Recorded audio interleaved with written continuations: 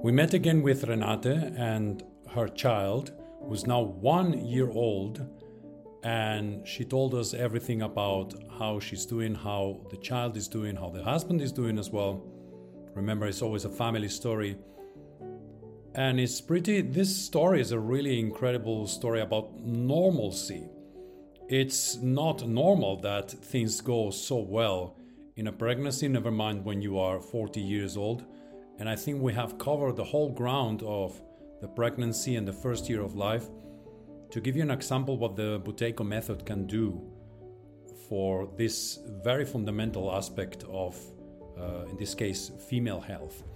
So I hope you enjoyed this chapter. It might not be the last one because we thought the fifth one will be the last one. But what a great series. I hope you enjoy it. Hi. Hello. You want to wave to them? No. Little smile. Little smile. Oh, he's the best. He just started taking some steps and walking. So yeah, just a day after he was 1 year and 2 weeks, and then he started to take some steps, and now he's wanting to walk more. So, and then next thing you know, he's running around. Yes, he's quite the explorer. Likes to climb on things and likes to climb off things and likes to touch everything he probably shouldn't. He likes to be outside a lot. He gets bitten by ants all the time because he likes to be out there so much. Yeah. Are you close to nature or you live in a city? No, I live on a farm. On a farm, okay. Yeah, that's great. Huh? Yeah, that's right. Because we're planning. Hey, we're planning to live in a farm actually. To make a farm of the property that I have in the mountains is taking a long time. Like publishing your podcast, I'm sure I will do it, but it takes a little bit of time. So we're planning to do that actually, to live off the land. I've never done it. I'm a city boy, but that's okay. You get used to it. Yeah. Did you also live in a farm and you're kind of used to that, or you had to adapt? No, I lived in a city growing up as a kid in the suburbs, and then I lived in the town of Gainesville, Florida, where I live. And I sold my house and I moved out to my American parents' 30-acre property.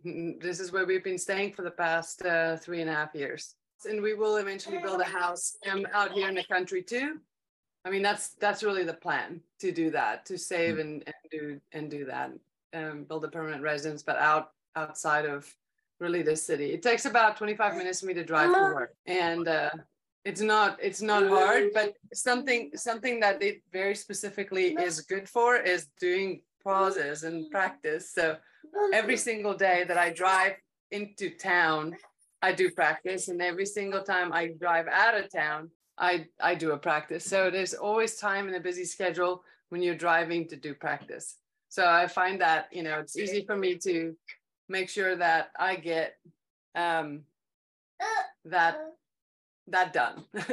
Yeah, that's very good advice. I think students struggle to adapt to new environments, like doing pauses in the car, for example. And you have to encourage them, like, you're not going to get at the beginning at least the same numbers, but sure, you're going to get the practice. Did you say that? Because I almost always do it in the car. That's almost always the time that I could do it. And if I'm not doing it in the car, I'm sitting and I'm quietly doing it at a desk or something. And I go, wow, this is so much easier. And I forget that it's actually really hard in the car because you're doing so many other things. Yeah, I mean, if you're going to do hundreds of sessions, you're not going to do all of them in a sort of meditative state. No, you just have to learn how to do it whenever you need to do it. I mean, even if you just do a one pause, you're like, oh man, I'm starting to fall asleep at my desk or something, and I got to get this work done. Do a pause real quick and see how take some salt. Go on today. Yeah, I would say not so quick because your pauses are really long, so it takes a little bit of a. Right. No, I still get my 2 minutes every day. Yes. Sometimes it's more of a struggle than other times, but I get it. Great. So you're adapting to the practice despite the fact that you must be very busy, right? I am, but I'm not. I reduced my hours at work by about 10 hours a week. So it is not necessarily easier for me to get things done, but there's time for me to tend to other things. Obviously tending to a child, but I don't have to sit, oh, I only have 10 minutes to do this, or I only have 30 minutes to get this done. Like there's more time, so that creates a more relaxed environment. So I don't feel so rushed to do things. And how's the baby? He's been extremely healthy baby. He's reached all of his milestones really quickly. He just started walking at 1 year and two weeks. Now, I know lots of babies walk sooner than that or whatever, but everything that he's done has been really great. Eating, he's still nursing, drinking breast milk. And he's just really healthy. Like, I don't feel like, oh, what's wrong with him today? He's so cranky or whatever. And if something like that was like there was a little bit out of the norm, it's because he's teething. I'm like, oh, he was really, last night, he was just up every hour and a half or something. And that's normally because he's teething. I can almost, there's like 2 nights of that. And then we're like, all right, the tooth popped out and we're fine.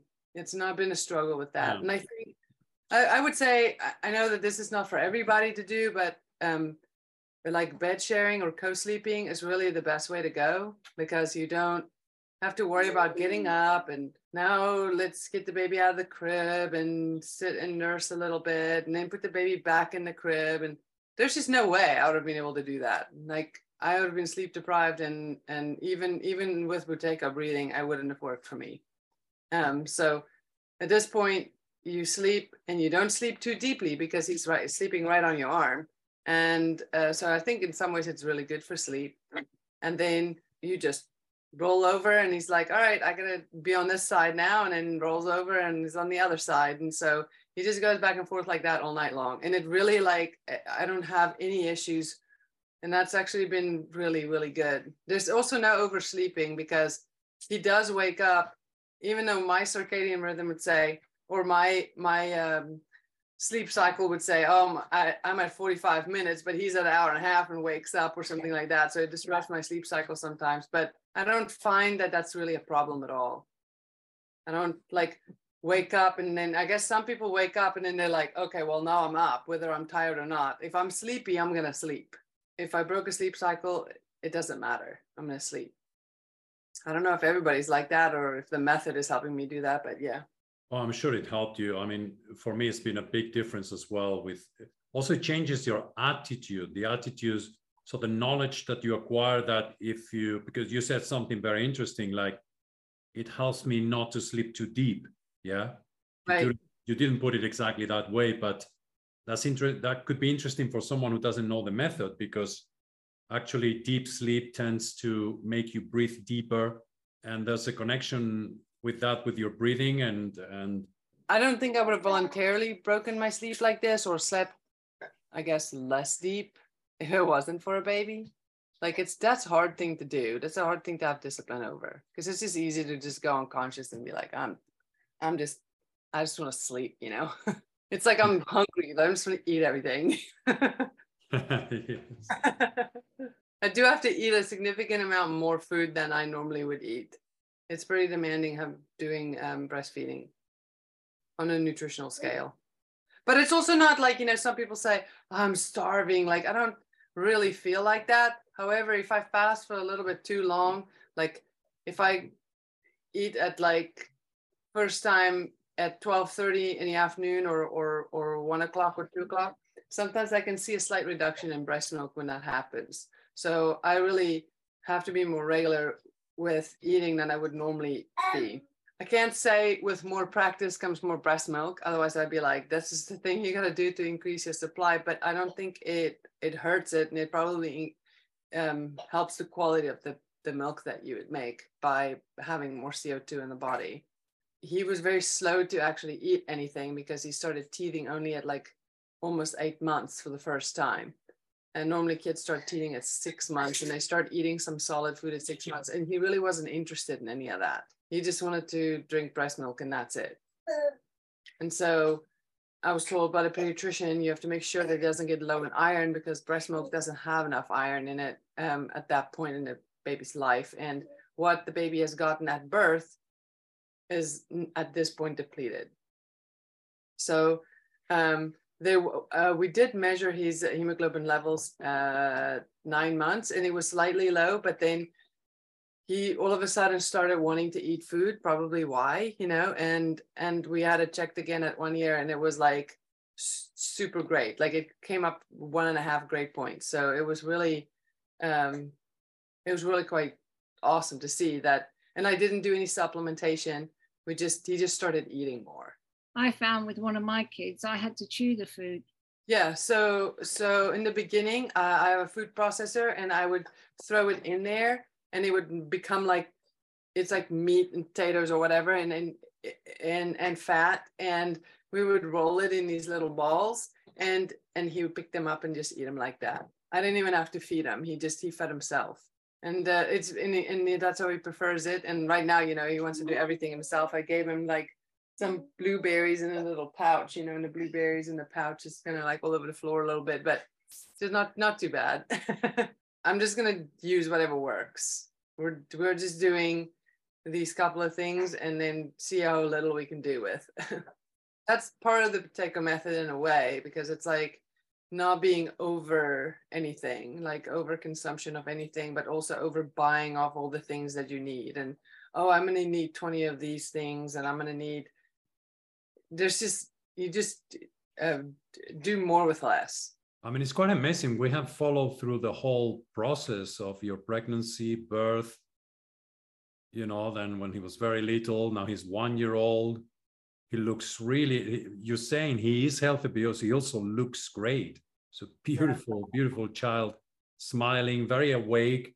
He looks at you like, what's going on here? And then he smiles very quickly. It's really interesting that you say that, because we go in the grocery store, and there's this, like the trolley, or in America it's a cart. The cart that you use looks like a car.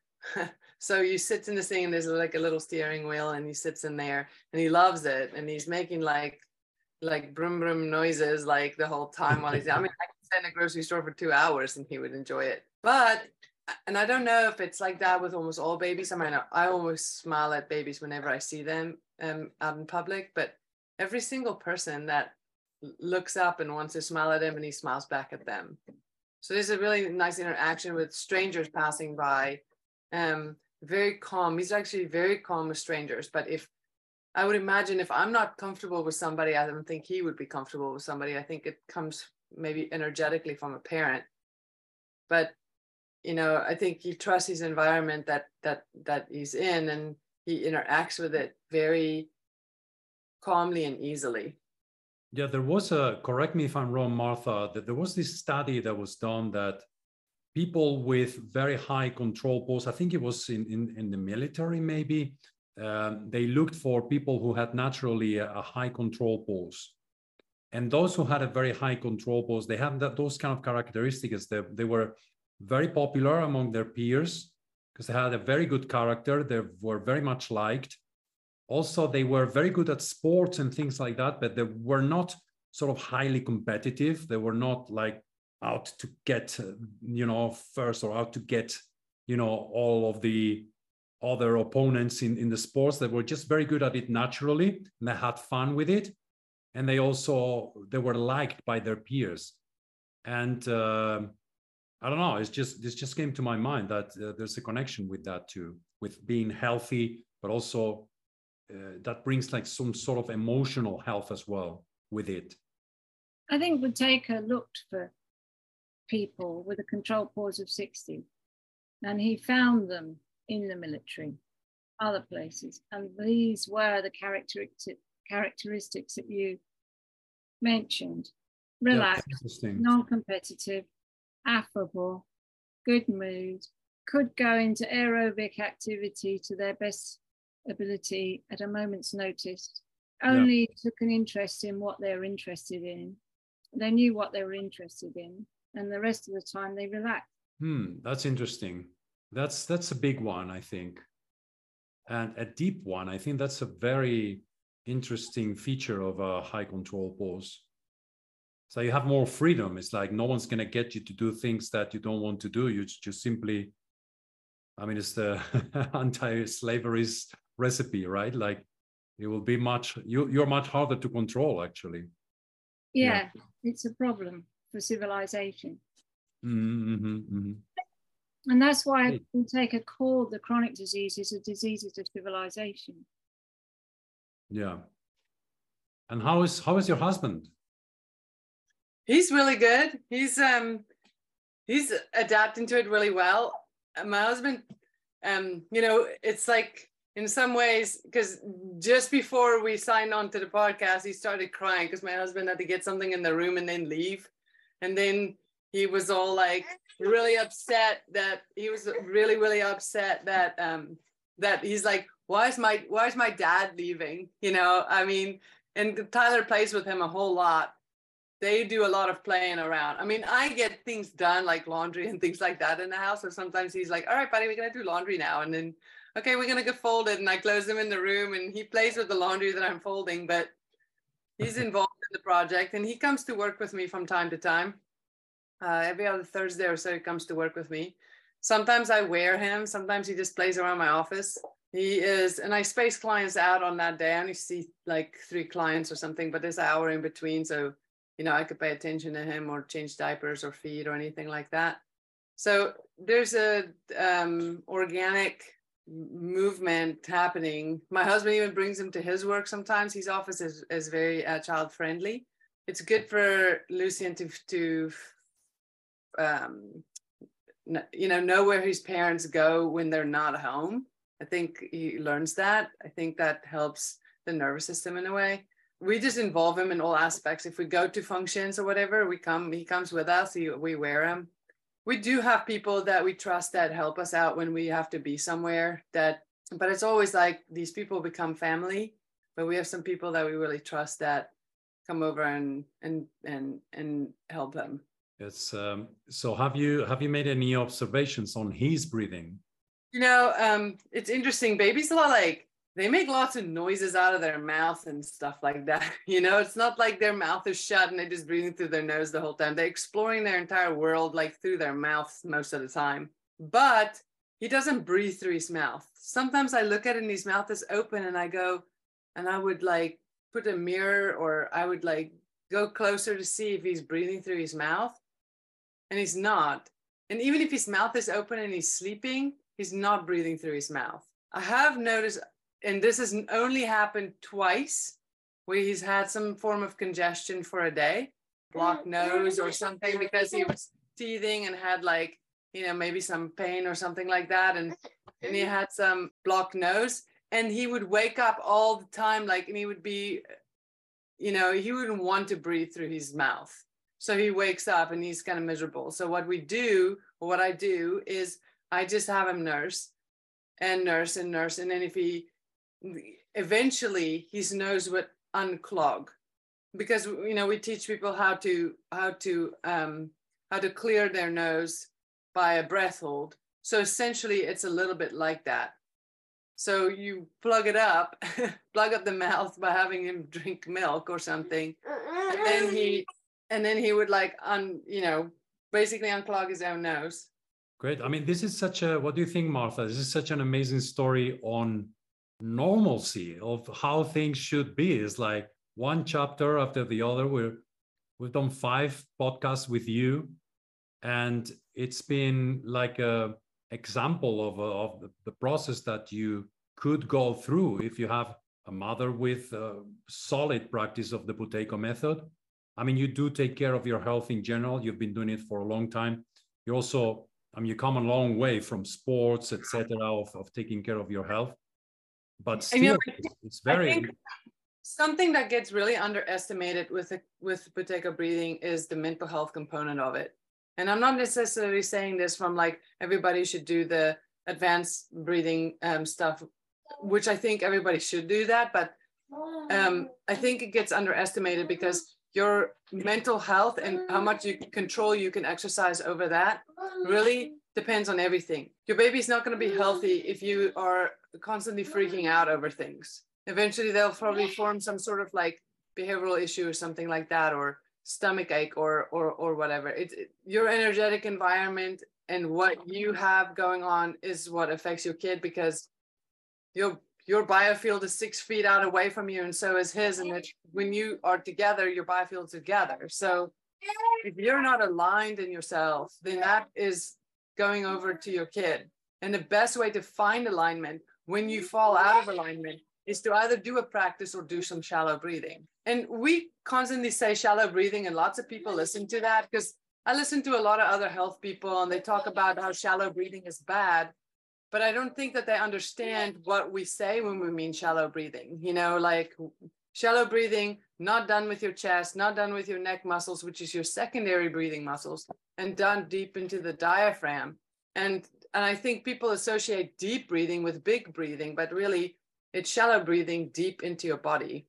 And because you can keep routing yourself back to that, you can hold yourself in alignment. And when you can hold yourself in alignment, that would be the best thing for your kids. And I read, not just read, but I know, like, and that not even in a relationship with your kid, that's in a relationship with your clients or your husband or your colleagues or whoever that might be. The most important thing that you can do is for you to stay in alignment, because that would help everything in your environment. And everything that I have read talks about how that stability is like what sets emotion for everything, whether it's your digestion or whether it's your energy levels or your hormonal health or whatever. If you're constantly freaking out and your adrenals are all firing all the time, it's going to tire out all the other hormones in your body, obviously. So it's going to be bad for your hormones.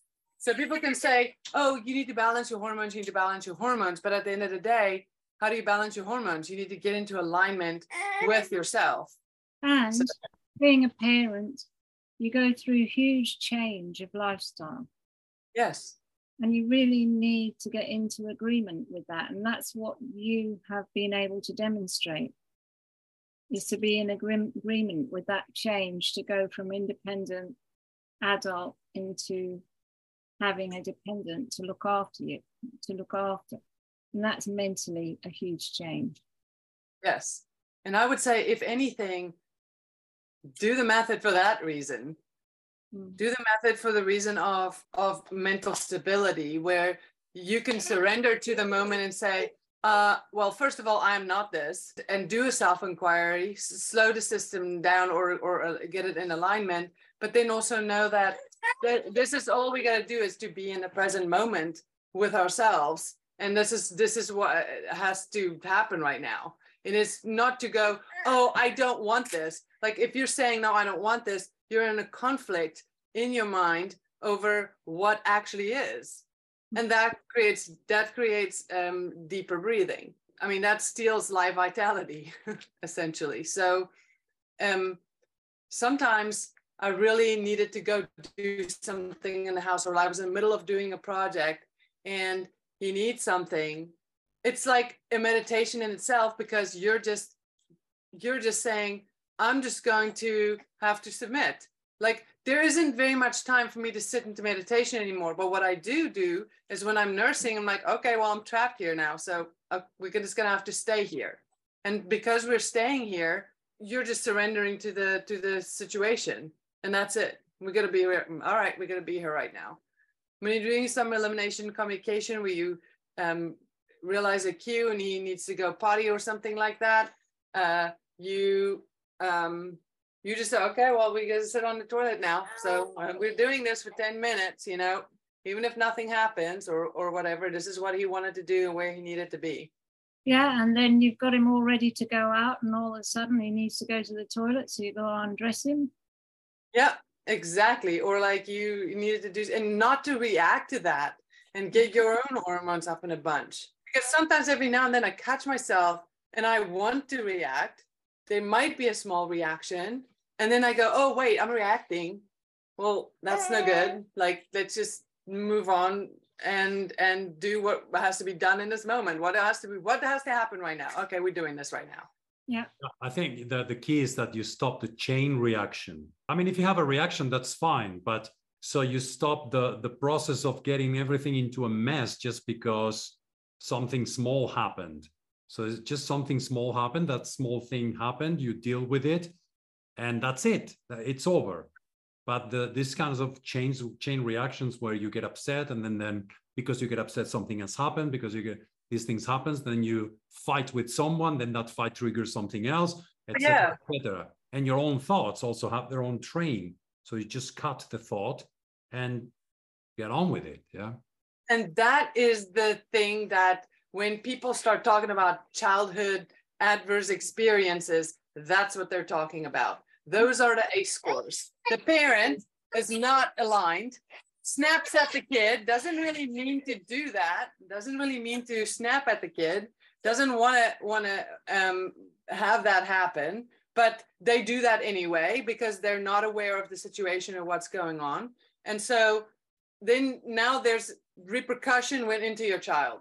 I know that if you can control yourself for the first 3 years of your kid's life, you have done like 80% of the work. Like you need to really like stay on par for the first 3 years. You want to hold them close. You want to make sure that they're with you. That's why in ancient traditions and traditional cultures, they also said that you shouldn't have any children before one child is 3 years old, because there's a brain waves or whatever the development is happening with a kid. They need that attention from the parent, and then you can have the next one, and also for the health of the mother, to recuperate, be done nursing, recuperate their body, and then be able to get pregnant again. I'm not saying people aren't having healthy lifestyles and having children 18 months apart from each other, but this is the reason why they wanted to ensure a stronger tribe, is to make sure that there's spacing between children, not just for like physical reasons for the mother, but also developmental reasons for the child.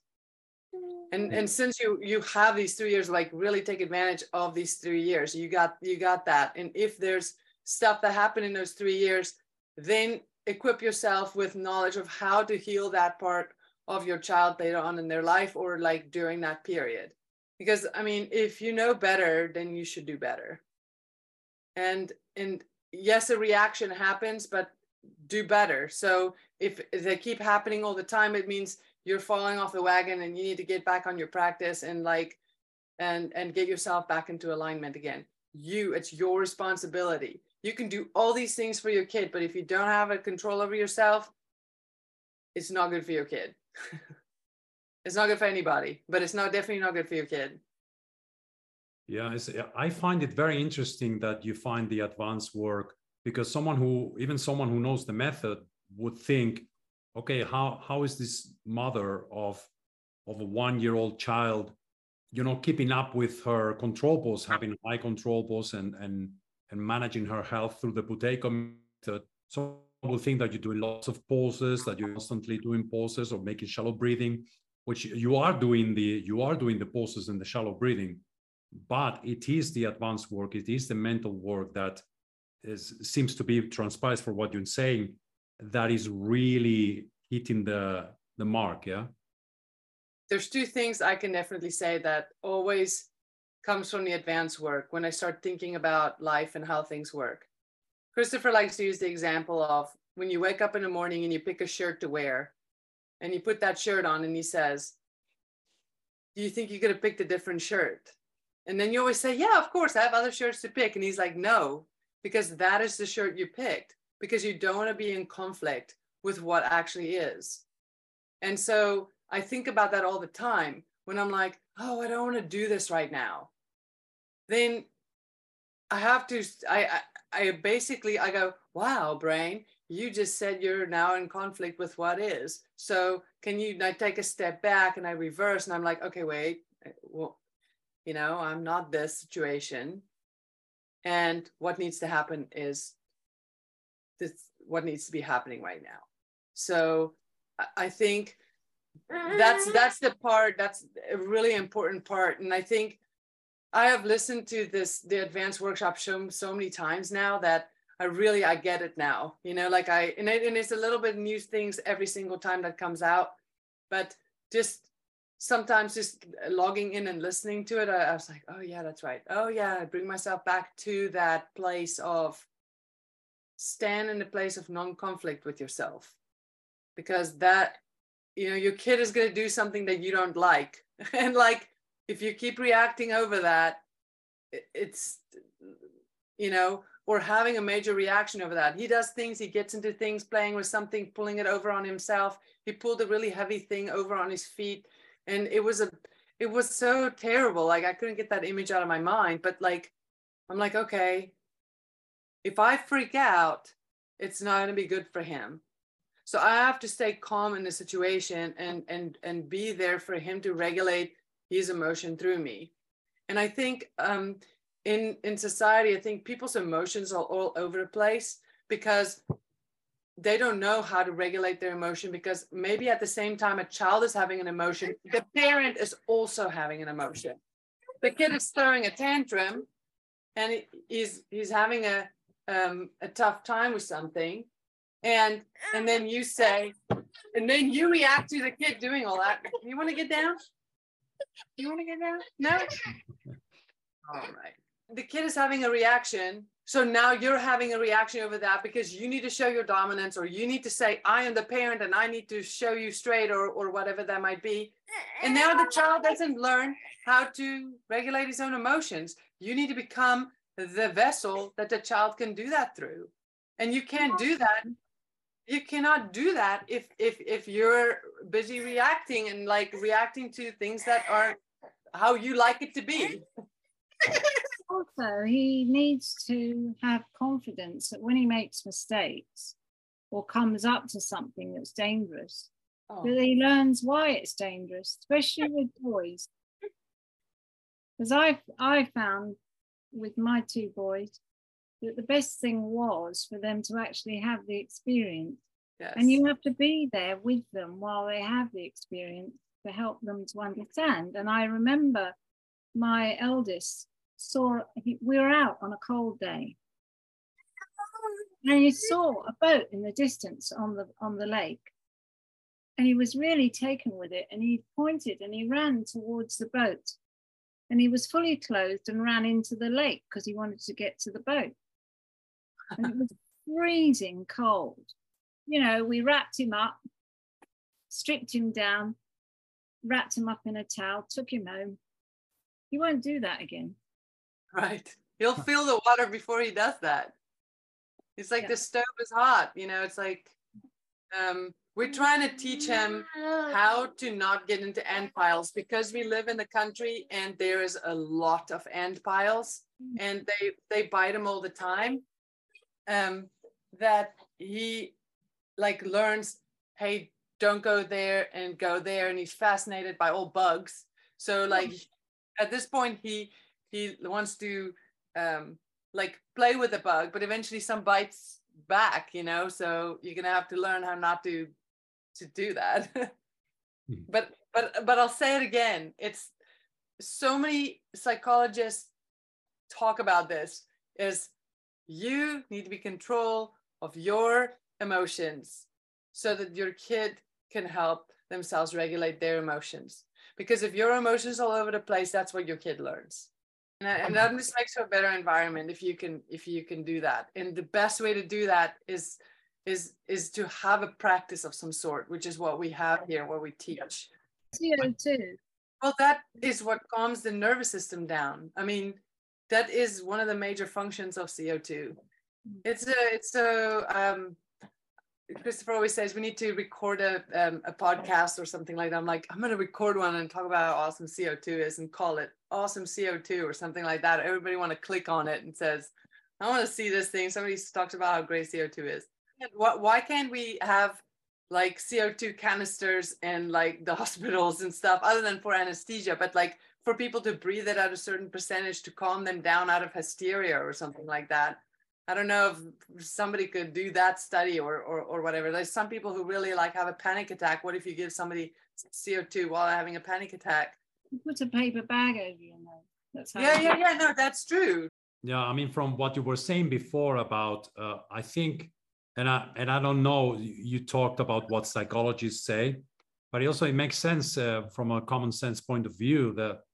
So in my experience, for example, I am very aware, for example, that I learned from how my parents are, not the things that they told me. I mean, what the things they told me were not unimportant, but compared with how they are.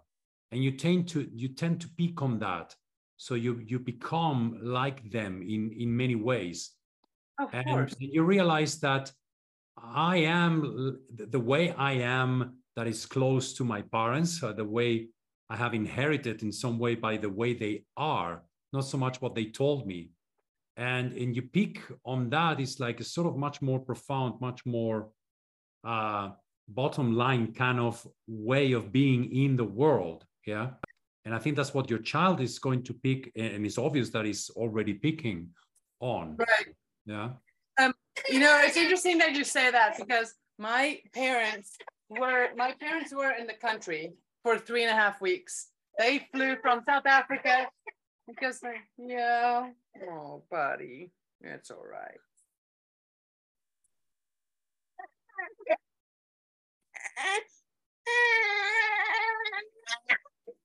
Okay.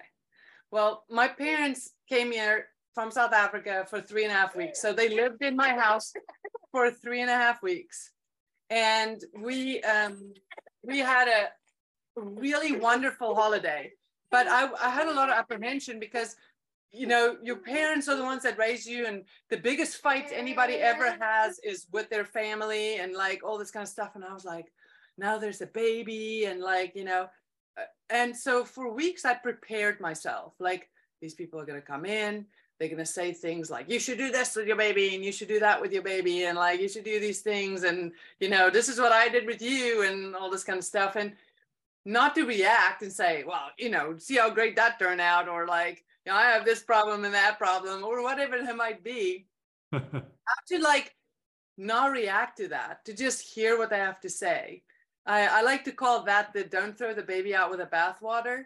It's like they are trying to say something to you that's meaningful and that means something to them. And if I cannot react to what they say because I'm like, I have an opposing position with it, or I have a different belief, or whatever that might be, can I just like sit here and listen to what they say without reacting?